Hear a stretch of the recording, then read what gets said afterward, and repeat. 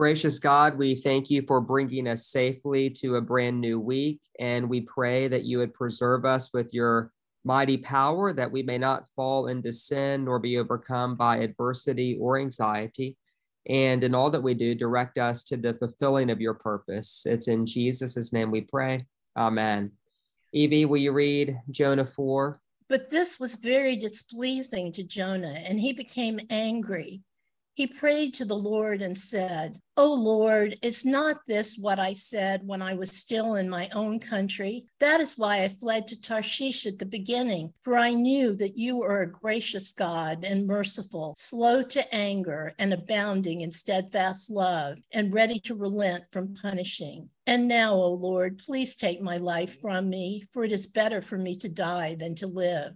And the Lord said, "Is it right for you to be angry?" Then Jonah went out of the city and sat down east of the city and made a booth for himself there. He sat under it in the shade, waiting to see what would become of the city. The Lord God appointed a vine and made it come up over Jonah to give shade over his head, to save him from his discomfort. So Jonah was very happy about the vine. But when dawn came up the next day, God appointed a worm that attacked the vine so that it withered. When the sun rose, God prepared a sultry east wind, and the sun beat down on the head of Jonah so that he was faint and asked that he might die. He said, "It is better for me to die than to live." But God said to Jonah, "Is it right for you to be angry about the vine?"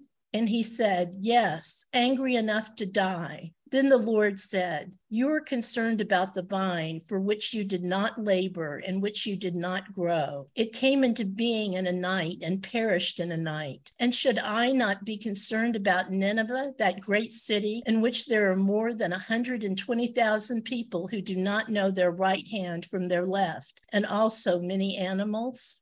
Thank you, Evie, for that wonderful reading of Jonah 4. And thus ends the very short and brief book of Jonah with a question that God is asking Jonah. And in a sense, the same question God asks us: should I not be concerned about all people, not just quote unquote my people, the people of Israel, whom the Old Testament often refers to as a vine God planted, but should I not be concerned about the whole creation, about Nineveh? And should you not be concerned as well? And that's really going to be the focus of our conversation. But to back it up a little bit, we start at verse 1, but this was displeasing to Jonah. If you weren't here last week, this has a very clear reference. It is the last verse of chapter 3, where we're told that God changed his mind about the calamity that he said he would bring upon Nineveh. Basically, God decides not to destroy and punish Nineveh. And this is what Jonah finds to be displeasing, that God will not punish. And Jonah's anger is tied to God's choice to show mercy. And even though that is explicitly stated in the text in verse 1, it's then reemphasized in verse 2 when Jonah says that the reason I fled to Tarshish in the first place is because I knew that you were gracious. I knew that you were merciful. I knew that you're slow to anger. I knew that you were abounding in steadfast love, and that you were going to end up saving these people that I'm so eager to see destroyed. And on the one hand, that sounds really ridiculous. I mean, what a petty and silly thing. But we are invited to see ourselves in this refusal on Jonah's part to love the mercy of God. I often see this as an embellished aspect of something that lives inside all of us. And so a question for us to consider is, where is it that we actually resist God's mercy shown to us, or maybe God's mercy shown to other people? Where is it that we really don't like that God is slow to anger? I mean, how many of us want God to be a lot angrier than God is, and to get and to punish the people who perpetuate so much injustice in this world, right? This is what Jonah has a problem with. Now, it's not going to be Jonah's own problem, which we'll see in a bit, but his fundamental problem is that God wants to show mercy to people whom Jonah wants to consider an enemy and whom Jonah wants to see punished. And in verse 3, he basically says, My life doesn't make sense. Please take my life from me. It is better for me to die than to live. And we recall from chapter 1 that Jonah has already tried to die and volunteering to basically be thrown overboard from a boat in a hurricane. So this is not the first time Jonah has basically tried to run away from God's mercy by having his life end prematurely. And so there's a question that the Lord asks Jonah twice in this chapter. Is it right for you to be angry? Is it right for you to be angry? God asks this question in verse 4 and then again in verse 9. And it's a question that God asks each of us. Is it right for you to be angry? Sometimes the answer to that question very well might be yes, right? Sometimes it is appropriate for us to be angry, but the appropriateness of that anger translates into clarity about how to act in such a way that love, goodness, and justice come into the world. But that's not what we're dealing with Jonah. Jonah just wants to see people destroyed. And so it's actually not right for Jonah to be angry.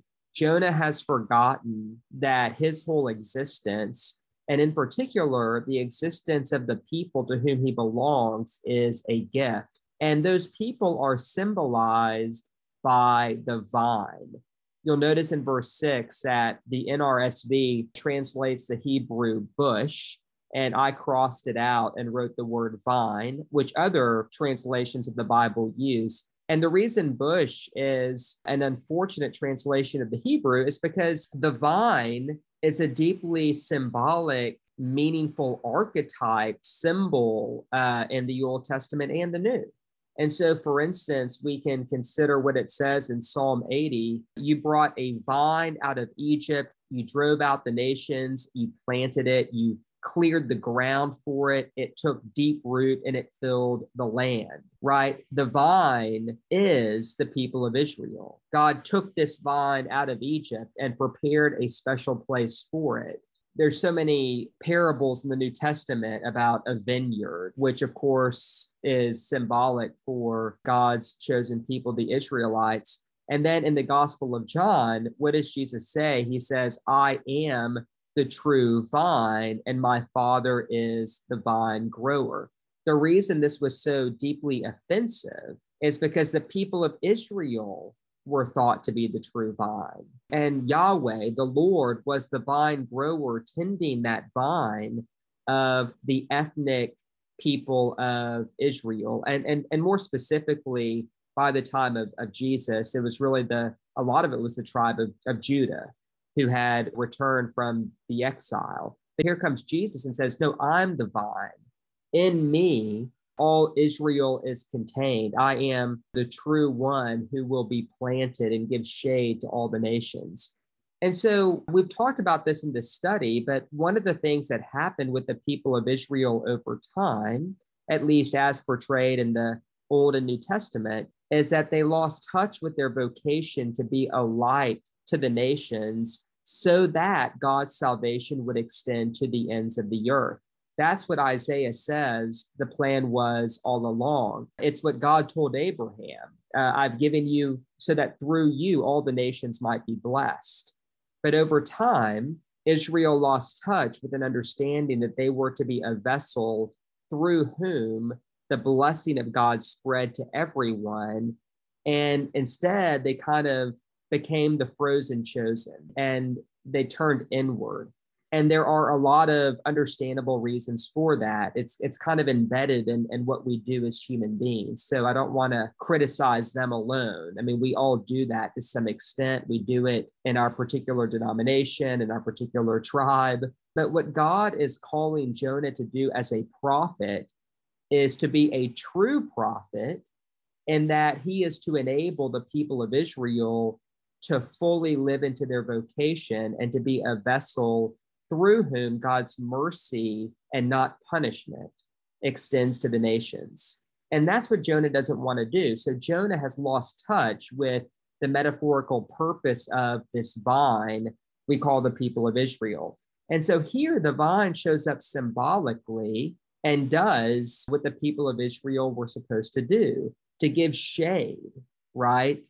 To give comfort, And so this vine pops up and does for Jonah what a vine is supposed to do. And Jonah's happy about the vine. But then the next day, the vine withers and goes away. And the point being made is something very similar to the point that Paul makes in Romans 9 through 11, is that, the people of Israel, the church, anything we have, it's all a gift. The Lord can give, the Lord can take away. And the point is not that God's going to take it away, but the point is it's not a right. It's not an entitlement. We're not the special people while the rest of creation is going to hell in a handbasket. And so this is what Jonah has lost touch with and what God is asking him to recover. And so when God says, is it right for you to be angry? The answer is no, right?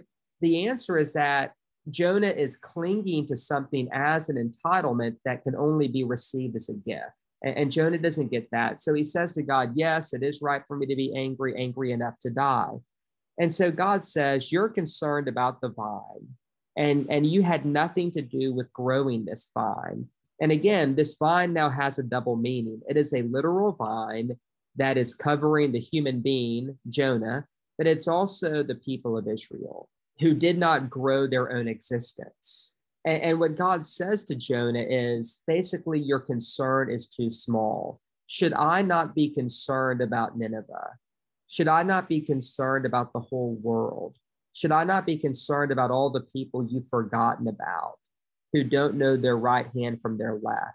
Jesus says something similar from the cross when he says, Father, forgive them, for they know not what they're doing. They don't know their right hand from their left. And basically, the statement being made is that no one on earth knows their right hand from their left, and God's concerned about all of us. And that the great privilege of life is to participate in that work of mercy and life and knowledge and blessing and shade coming to all people, and not to claim for ourselves something that we're not eager to see extended to others. And so some questions that this last chapter raises are, what is God's ultimate concern? What is our ultimate concern as Christians? Is our ultimate concern for a pleasant worship experience? Is our ultimate concern that the Episcopal denomination thrives? In which case, I think that the book of Jonah would say there's nothing wrong with that, but that can't be our ultimate concern. Our ultimate concern is to see God's mercy extend to all people. And there's a lot here around anger. Twice Jonah says, I am angry enough to die. And I think that this chapter raises some interesting questions for us who often wrestle with anger over both real and perceived injustices. How do we handle that anger? What do we do with it? Do we nurse it? Do we express it? Do we stuff it? I mean, what is the appropriate thing to do with that anger? And then I think the final question this chapter poses for all of us is, who is your Nineveh? For Jonah, these were bad people. They hurt him. They wounded him. They wounded his people. I don't know if Jonah had a right to be angry, but his anger was understandable. You'd be angry too. So who has hurt you?